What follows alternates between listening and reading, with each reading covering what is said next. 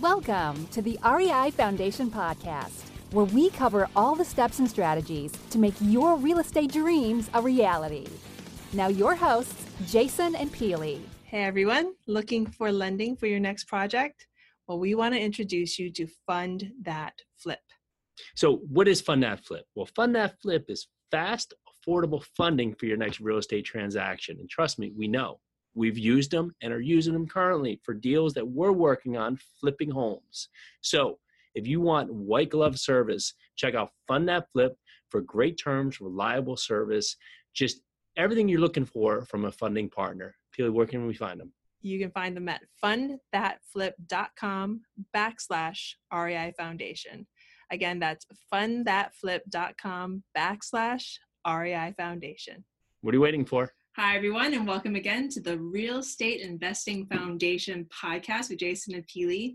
Today, we have our awesome friend and just all-around amazing guy, Ryan Robson. Hi, Ryan.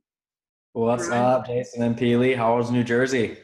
Awesome. Amazing. Not 95 degrees like Arizona. So, but we appreciate you putting that out, right? We jumped on today, and we'll give you a little bit more background on Ryan. Ryan has been helping sellers sell their home for the last 8 years and has averaged 100 plus flips since that time. And I'm thinking per year. He's experienced a lot of ups and a lot more downs on his journey that we'll jump into today. And from these experiences, he's built a real estate empire flipping houses in 3 different markets.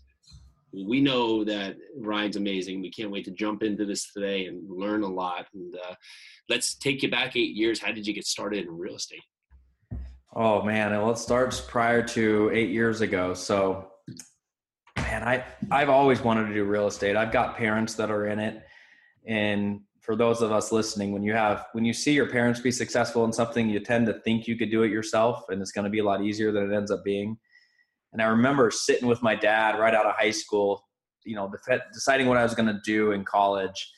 And I really wanted to study real estate. They had this real estate program at the college, basically 4 years of getting your real estate license, which is kind of silly. But he convinced me to not do real estate. He said, you're going to learn real estate in life. Just go into something else. And I got into accounting, and it was really interesting timing. So this is 2000-ish. So from 2000, 2004, I'm studying accounting. I graduate, go into accounting, and I'll keep this short. I don't mean to go into long detail here, but the gist of it is from 04 to 07, as you know, all of my friends that decided to go into real estate were making, $150 to $1 million a year and had no clue what they were doing, because from 04 to 07, you could just have warm blood and decide to get into real estate and make a lot of money. Yes. Without knowing what you're doing. So here I am getting paid $48,000 a year, locked in a back room, counting numbers and watching all my friends make all this money. And I'm just kicking myself. Like, why am I in this industry? You're doing it for the love, right? All for the love. Yeah. So anyways, I finally convinced this guy that I knew real estate and he should hire me. And he was a big hard money lender in town. He was doing about $150 million in loans a year here in Arizona. So I got on board with him in 07, and it was a great opportunity to learn real estate. He paid me more than I was getting paid doing accounting, and I got to get my own office, which was awesome. I was really excited about that, and learn real estate. And then the crash hit. Wow. And it was, all my friends that were making millions and hundreds of thousands all filed bankruptcy. They all lost everything. Wow. And most of them aren't doing real estate today. Like, you don't go through that and get back into it oftentimes, right? So before you go on, just one quick question. Did you leave your accounting job and just go over and just hope to get this hard money job? Or did you keep the accountant job just in case? Or what was the methodology there? I'm a big fan of networking. And this is a little networking secret that I use with, when I'm networking with private money or whatever, is I would call people, and you got to start with someone. Start with like a family member that knows someone you want to get into. Like, you have to have some type of connection to start, right? Look on LinkedIn, see how you're connected with people. And I would call that person I'm trying to target, and I would say, hey, can I stop by your office for 15 or 20 minutes and visit with you? Instead of, most people invite them to coffee or lunch, and successful people that are really doing deals and doing fun things that you want to learn about don't necessarily have time to take an hour out of the day to meet with somebody that they're probably not going to get a lot of benefit from, right? And it's probably just looking for a job. And that approach has really worked well for me. That 15 or 20 minutes always turns into an hour most of the time, because you have to be able to talk the talk and impress them. And that's a whole nother lesson we can go into. But at the end of every conversation, I never ask for anything in that conversation. It's always just, tell me more about yourself. I want to learn from you. I see you as a mentor. I just want to ask you some questions. I always ask, who do you know that either may be looking for somebody, or who do you know that I should talk to learn more about this subject? And they'd rattle off 2 or 3 names. Then I would call those people and say, hey, John Doe told me that I just talked with him. I met with him. He said, you're the guy to talk to about this. And I get that reference, and your network starts to grow really fast. So I did that, and that's how I got connected to this hard money lender. And somehow he was convinced that I knew a lot more than I did, which was awesome that he thought that, and took a chance on me. I mean, I really didn't know much about real estate, even though I grew up in it. You know, you don't really know until you do it, right? Yeah. Yes. And yeah, the crash hit. You asked me how I got involved in real estate. So that's it. The crash hit. And I remember the day when he got shut down, the guy I was working for, by the Department of Financial Institutions, not for anything bad he did, but at that time, it was a really scary time for people that don't remember.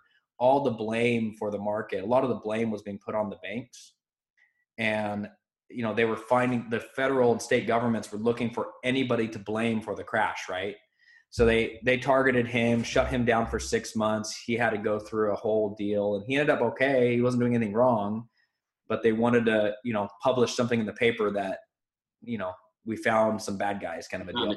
Well, when your boss gets shut down for 6 months and you're in a crash or anyways, and he's having a hard time paying you because we're not doing deals, you know, you kind of end up losing your job, right? Like there's not much you don't have a choice. Mm-hmm. So I had never done this, but I took about a week or two. I'd been working really hard up to that point in my life. It took about a week or two. I had about 50 grand in savings, and I was living the dream, right? I was like, man, I have all this money in my bank account. I could just retire. And after about 2 weeks of sleeping in and working out and just hanging out, I was single back in those days when you could do that. I mean, I think one day I watched every college football game from about 8 a.m., the pregame, all the way up to the very late game.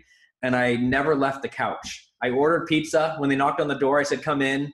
You know, I paid the guy from the couch, and I just watched football all day long. It was one of the best days of my life.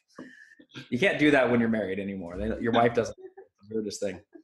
Marriages don't last very long for people who do. So yeah, it's true.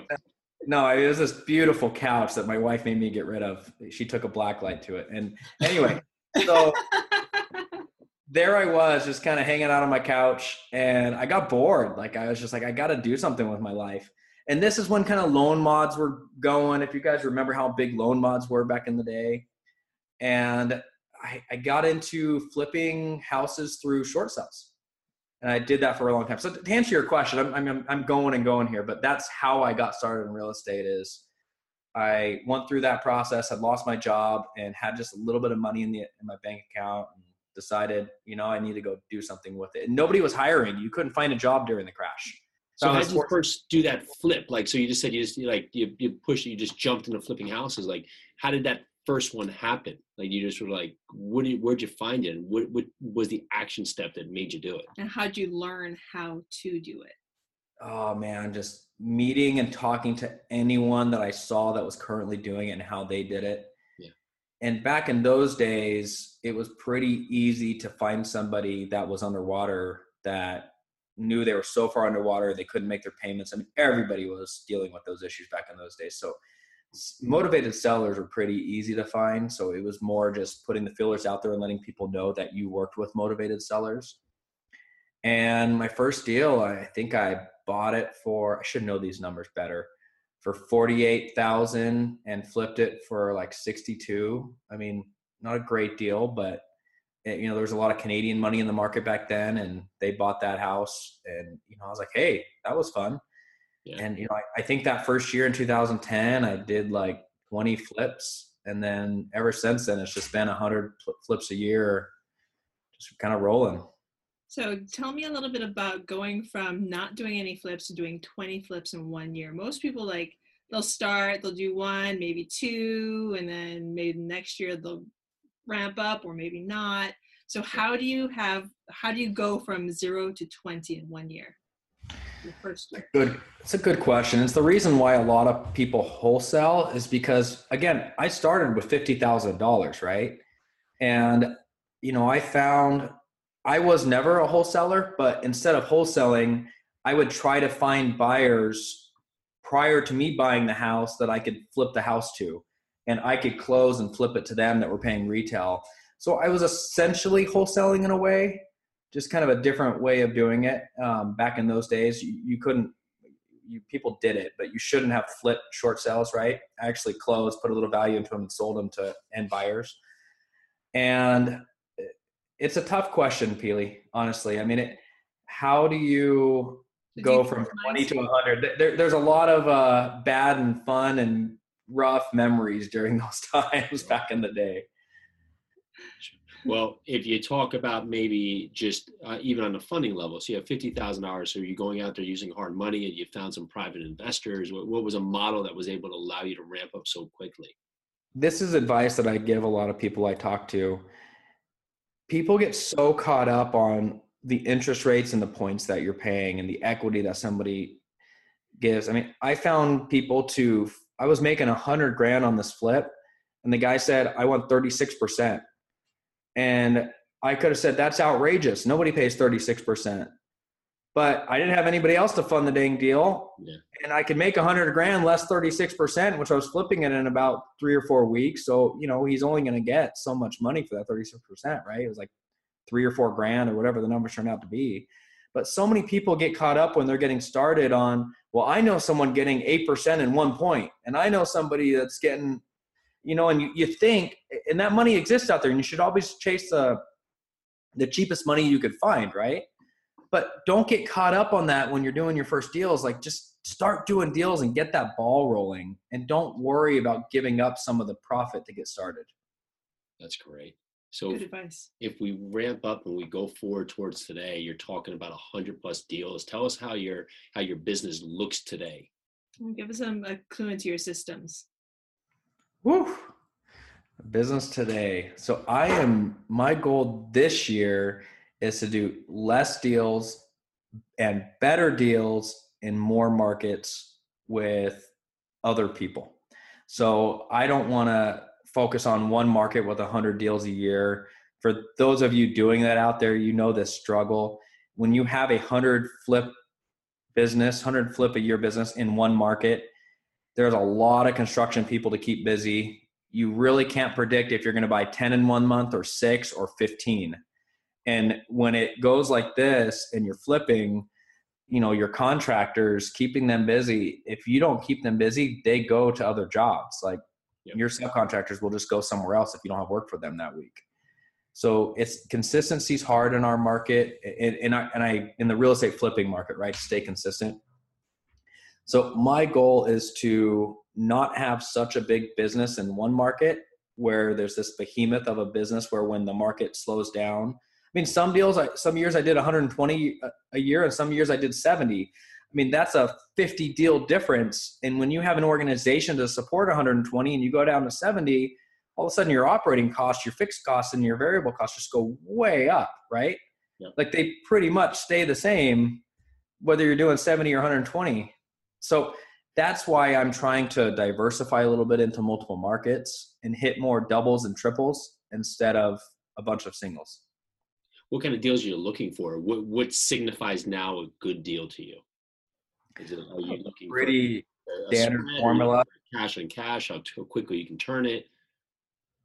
Yeah, I use a really simple formula. And the reason I've converted to this formula is when you start to hire people, especially acquisition managers, for some reason, they don't understand the idea of, well, just take the ARV, multiply it by your closing costs, which would be 95% because we have 5% closing costs, then subtract out the interest. And here's how you calculate the interest. You take the purchase price times this, divided by 365 times this many days, then subtract out the fix up. And here's how you estimate fix up.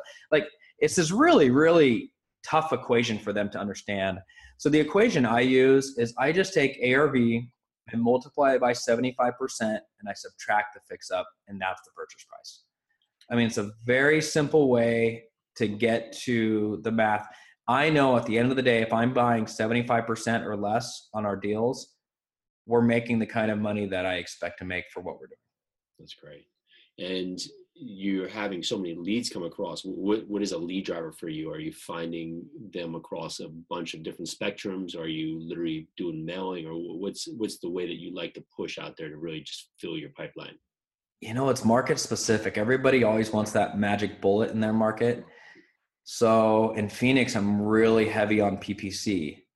And some of my other markets, I'm really heavy on postcards. In another market, I'm really heavy on letters. So it's really market specific. And then, there's just so many details in that of what's the wording, how many times does your phone number need to show up? Is you show up 2 times or 3 times? And that sounds like a silly thing to talk about, but do you put your website on the postcard? Do you not? And all of those factors really change your response rates. How niche-y is your list? Yeah. So, I really focus based on the market. In Phoenix, if you send a postcard and you get a call, I'm not joking. There's a minimum of 30 postcards from competitors when you show up. And you're like the 15th guy on the list they've called, right? So PPC works really well because I could be the first one in usually and get the deal locked up before anyone else does. That's great. And so talking to that, if it's a new investor out there, it's just like, wow, there's all these different types of marketing. Like, what do I do? Do I just try them all, or should I pick one and just see if it will work out? What would you suggest to someone just getting out with their marketing? Get a mentor, understand your market, and understand what marketing's best in your market. Okay, let's talk a little bit towards markets. So you're moving into these other markets. What makes another market outside of your core market attractive to you to go into? I'm not a huge fan of large markets. So flipping in Houston, Dallas, some of the Florida markets, and I don't know those very well, some of the bigger markets over there. Obviously, a lot of the big California markets like San Diego, LA, Inland Empire, even Salt Lake City, Colorado, some of the markets, Colorado, Denver, those markets I've kind of rattled off.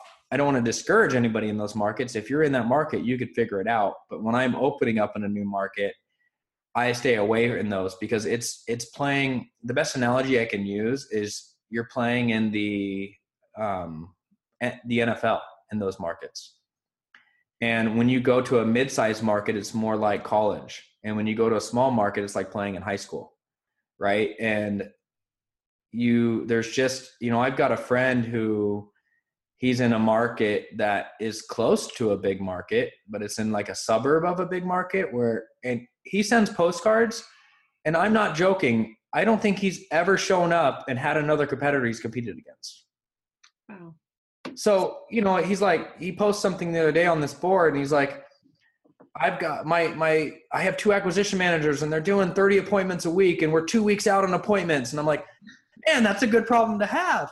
But so he just does postcards because it works in his market, right? So when he shows up to an appointment and somebody needs to sell today and he's like, here's an offer at 50% of value minus fix up. And the person says, well, I want something higher. Well, we're the only guys in town. Okay, I'll take your offer. Yeah. Hey, it's just that easy. So I like those smaller markets. There's some challenges with those smaller markets, obviously. It's not just gravy. But it's easier to get started in a market when you're about 200,000 to 600,000 in population. Well, let's talk a little bit more about you expanding into these markets. So why are you expanding into these markets, and how are you expanding into these markets? So I started this partnership program this last year, and you asked, it's an interesting question. And my answer really to how do I choose a market? I work backwards. Most people, and you guys know a little bit about some of my business models, which we can go into later on another podcast, probably. It's a long conversation. I tend to think backwards the way most people think.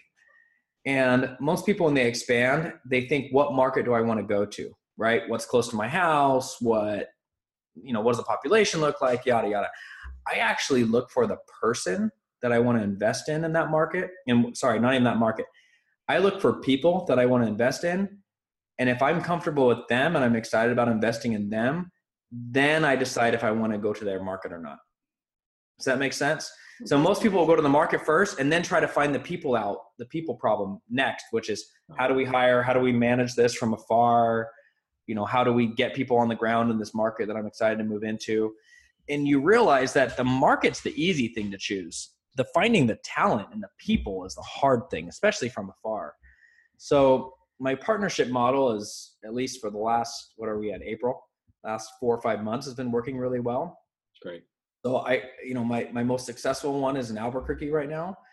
I found a guy there who was working a full-time job. He was doing maybe 5 flips a year. And he was the guy had listened to every podcast in the world. I'll probably get a text from him in a couple hours like, hey, I heard your podcast. And I won't use names. I don't want to put him on the spot. But, I brought him on. I said, dude, I'm going to open up my books and show you the inside and show you how to do 30 flips this year.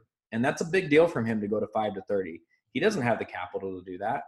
So we take some of the capital he has, I fund the rest. And, there's some sacrifices involved. He had to quit his job to do this. And it was a hard thing for him, right? Like his wife was a little scared, like we're taking risks, but it's a lot less risky when you have somebody like me that isn't afraid to jump off the cliff because I know the parachute's going to open. Where most people, when they're standing at that cliff and they're watching other people jump off, it's like, yeah, but those are your parachutes. Like, I don't know if my parachute works, right?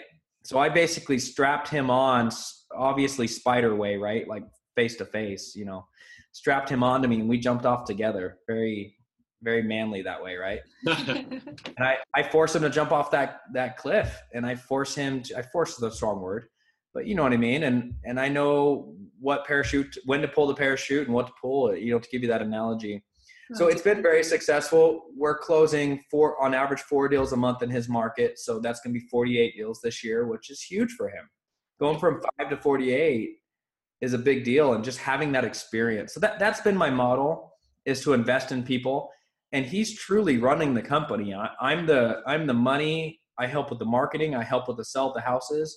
And then I manage the whole process of, the sounding board to say, I went on this appointment. Here's what happened. What do you think about this? Can you help me comp this deal? Yada, yada. So there's so many different ways we could take this. We could take this to the quitting job spot. The other one, I think I'll ask one question, but then I want to jump back into where you're going with this program, is that when is the right time? Because people want to quit their job, and sometimes they're like, I'm out, and they don't really have a plan. They're just like, now I'm going to do house flipping. So for people out there that are thinking about quitting their job, should they make the jump? And it's not an all person question, but when do they make that move into something that they know can be a more viable option for them? Yeah, man. Like I had a guy contact me this morning. Ironically, I was trying to hire him for a project manager job, and I started talking to him, and he's like, well, I want to do flips on the side. And I'm like, well, that doesn't really work for me, right? Yeah. So we got into an really interesting conversation. He's coming from Salt Lake and he's moving here to Phoenix, and he wants to start flipping houses. And I just very nicely tried to explain to him, like, dude, it again, like you're jumping into the NFL, right? Like, how do you got to understand it's super competitive out there. Buying at 75% takes a lot of magic to make that happen. And it's just hard. So if I had a full-time job, you've got to balance this. Like, when do I have enough reserve to really quit and pay myself for maybe 3 to 6 months? And am I in the type of industry that I could go back to if I had to, right? Like, what type of job you have matters. Are you hireable with another company if you take 6 months off to try flipping and it's not working? But you got to give yourself at least 6 months to see if it's working. If it's not working after 2 months, you're just not giving yourself long enough. So have enough money to be able to market and to be able to live on for 6 months, which tends to be a lot of money sometimes based on how much marketing and what market you're in, right? In Phoenix, I have to spend 30 to 50 grand a month to market. In Albuquerque, I'm spending 10 grand a month, and we're getting almost the same amount of deals. So again, there's some more specifics to your question that are hard to answer without knowing those. It gives people good things to jump off on, right? Because people are very quick to be like, I'm just going to quit my job, and without really having a plan to act on. And you really got to think about, okay, well, day one, you have no money and you're going to get a deal, and that deal is not going to turn over in a night just into magic money. Oh, I mean, we're 4 months into our deals. We're buying 4 a month in Albuquerque. We're 4 months in and we haven't sold anything yet because it took some time to market, took some time to get our first deal. And it's taken time to do the construction. And I mean, I think we're getting our first one listed this month. And it was our first one happened to be a really big construction deal. I mean, we're probably not going to see money on that till mid-May. And it's going to be a good chunk of money. I mean, it's a $50,000, $60,000 profit deal, but that's the funny thing in this business. I told someone this today I was talking to. I'm pretty wealthy on paper, but if I were to show you my bank account, you're going to think I'm poor. It's because we're in such a capital intensive business. Like every house you buy and all the fix up it takes and the operational expenses, it's expensive. And if you have money sitting in your account, you're probably not buying enough houses, right? Yep. Exactly. It's always like, so funny. We were just looking at our account. Where'd I go? Yeah, well, it's in this house and that house and these house and here and there. And we got this in the contract and this. And we know that's part of the game. Pay people. Oh yeah, and paying people and running the business. Yeah, so. Let's talk more about this program you have. So, and let's kind of tie it in with Jason's question about people. So when you're looking for people, what kind of people are you looking for? Because we like to tell people that when you're just starting out, people that are going to invest with you are going to invest in just that, you, not your real estate experience, because obviously if you're new, you don't have any. They're going to be investing in you. So your program definitely speaks to that. So what are you looking for in people? So the program's called Next Level Flipping, and it's really called that. I somehow was able to buy that website. I don't know how it was available, like a few months ago too. It's a crazy thing. It is crazy. And I don't know why it was available. But anyway, the reason it's called that is because I'm not looking for newbies. I don't want to have to hold your hand the whole time. I'm looking for somebody that you've at least done 5 deals in a year. You've flipped some houses. You understand the work it takes to actually hire a contractor, deal with all that jazz. And I really look for people that are good at meeting with sellers. I could teach you construction. I could put processes in place that you're not using. I could help you find materials cheaper than you're doing them. I could help you hire general contractors and do standardized pricing. Again, we could have 5 podcasts just on that subject, right? I could do all that with you and help you grow in that area. But what I have a hard time teaching you is how to do sales.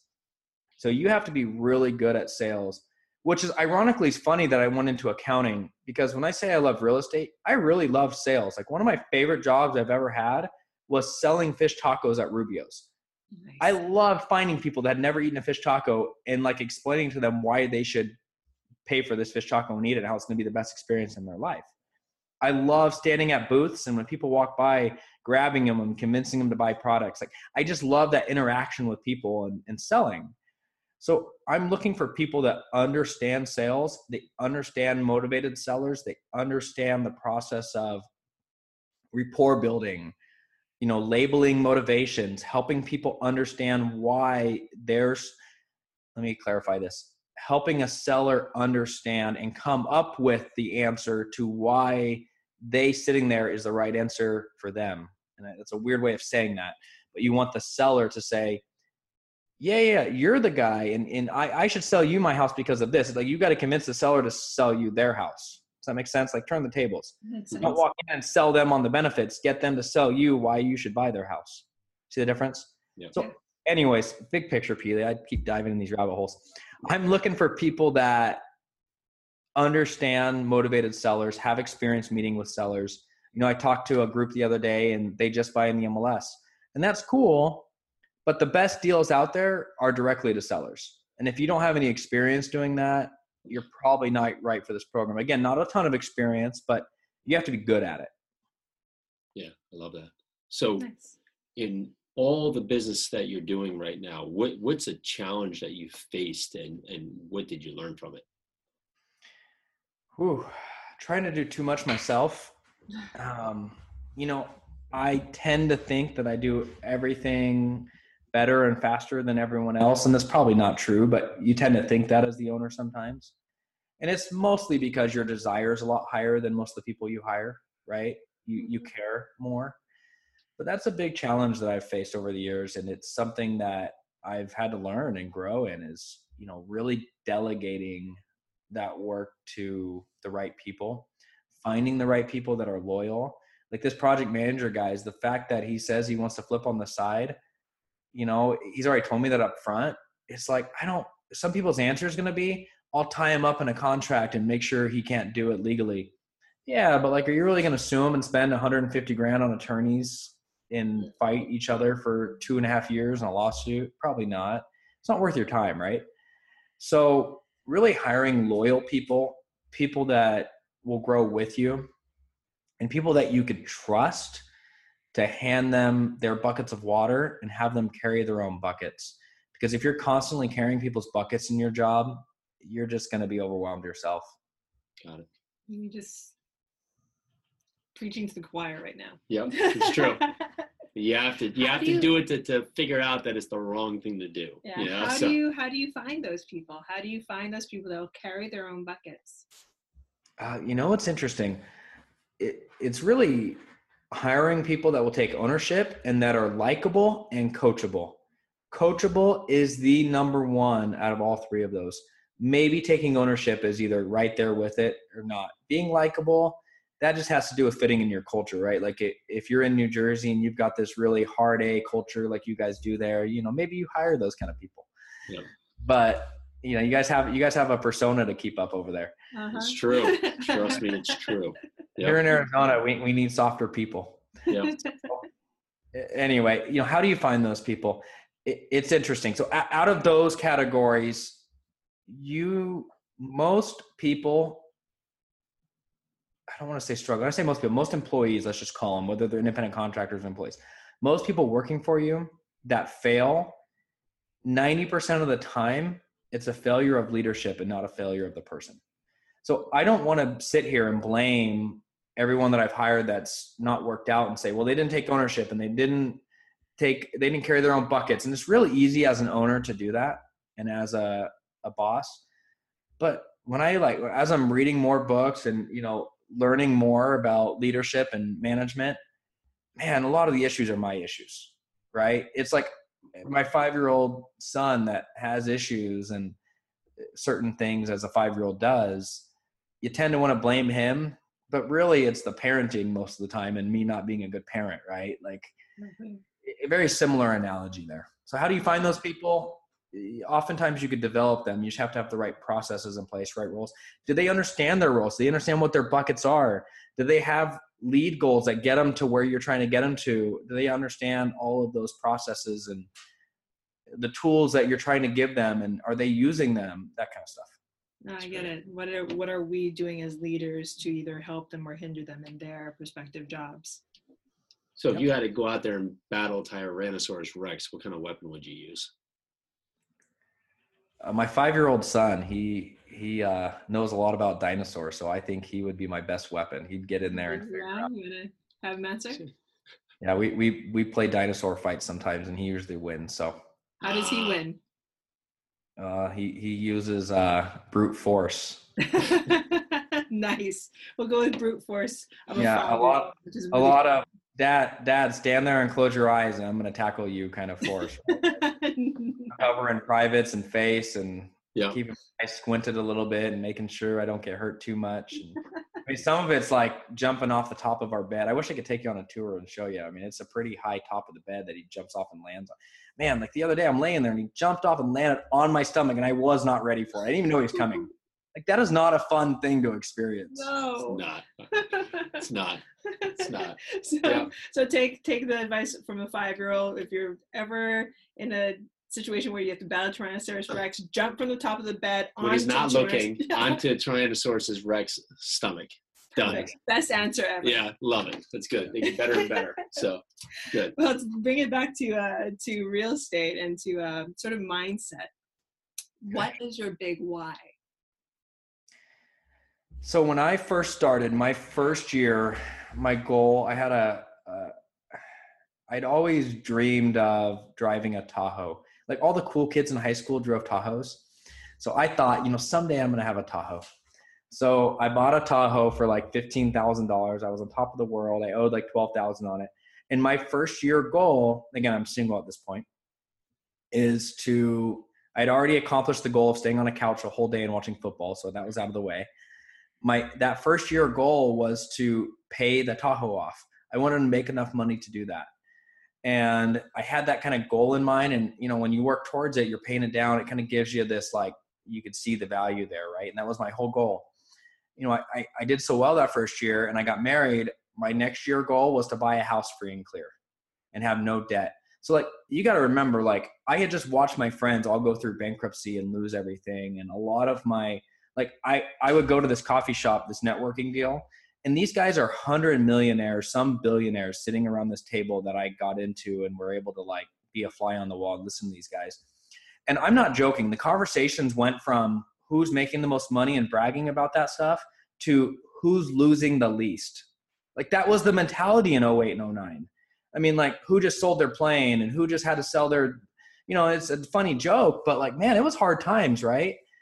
So, man, I lost my train of thought. Sorry. Yeah. Where was I going with that? I had a point, and it was really big whys, what you wanted in life. Thank you. So I'm in this mindset, kind of watching everything, and I'm like the outside looking in, kind of starting to make money, and I'm chasing the market down, right? The market's dropping as I'm making money, which is hard to do in real estate. And my why was always revolved around debt and staying out of debt to help my family. So my family's really the end goal, but my why kind of then that step to get to that goal is to get out of debt and not have debt.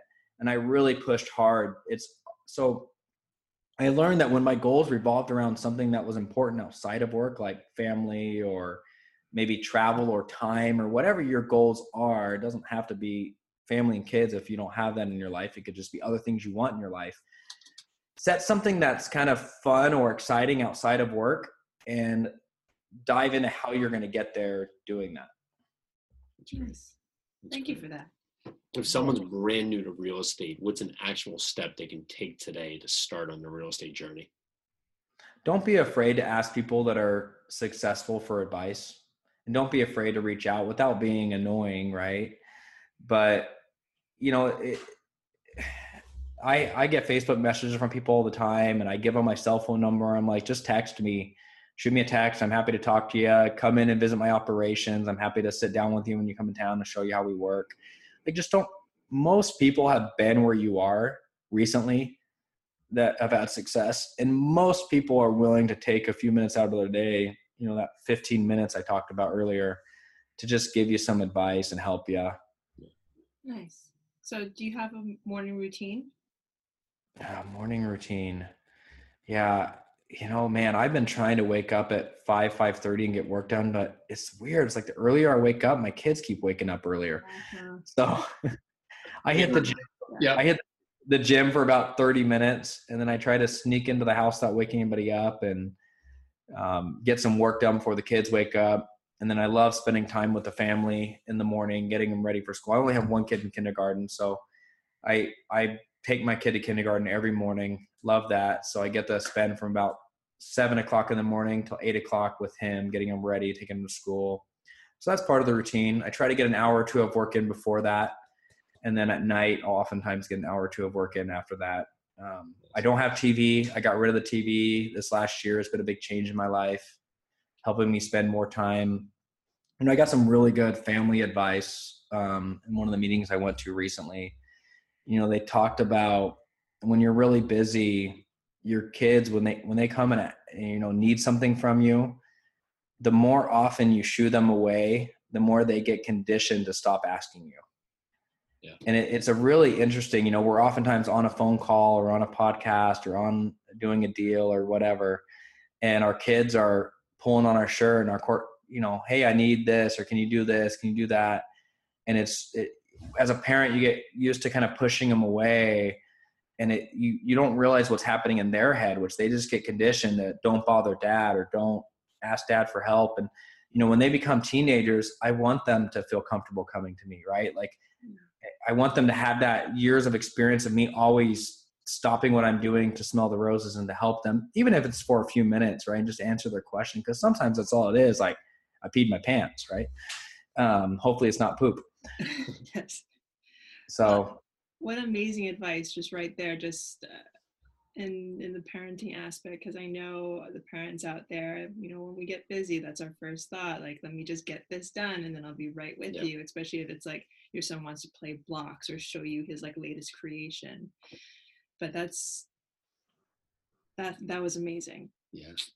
So Ryan, this has been incredible. And a little recap here. So after 4 years as an accountant, Ryan jumped into hard money and found the light when everything crashed, that he was going to jump into real estate, doing 20 deals his first year and 100 deals moving forward. And he's loves to not deal in the NFL, even though Phoenix pretty much is, and he's choosing markets that are more like high school these days, and keeps it simple using ARV times 75% minus the fix up. And from that, he's been partnering by bringing on new investors in his next level. Investors have been doing about 5 flips a year in his next level flipping, and are just looking for people that are really solid at sales and got some amazing whys, and has gotten rid of his TV to really just make the most of his time. So Ryan, thank you so much for today. And what is the best way for our listeners to connect with you?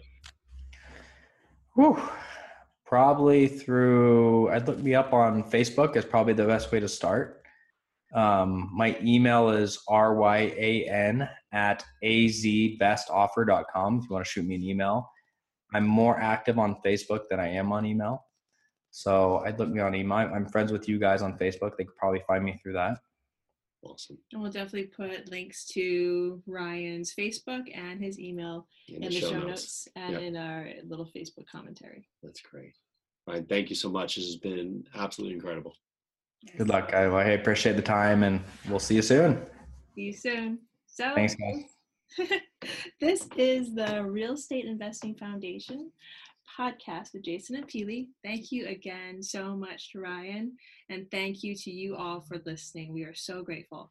So Fund That Flip. You've heard of him before. We had the founder, Matt Rodak, back in the show of episode 139, and some exciting news happening over at Fund That Flip. They now have funding for your 2, 3, and 4 family rentals. So if you're looking for fast, reliable, easy to work with funding for all of your real estate needs, and now for 2, 3, and 4 family rentals, where can we find them? You can find them at fundthatflip.com/the REI Foundation. Again, that was fundthatflip.com/the REI Foundation. Thanks for tuning into the REI Foundation podcast. Check back next time for more awesome tips and strategies to launch your new you in real estate.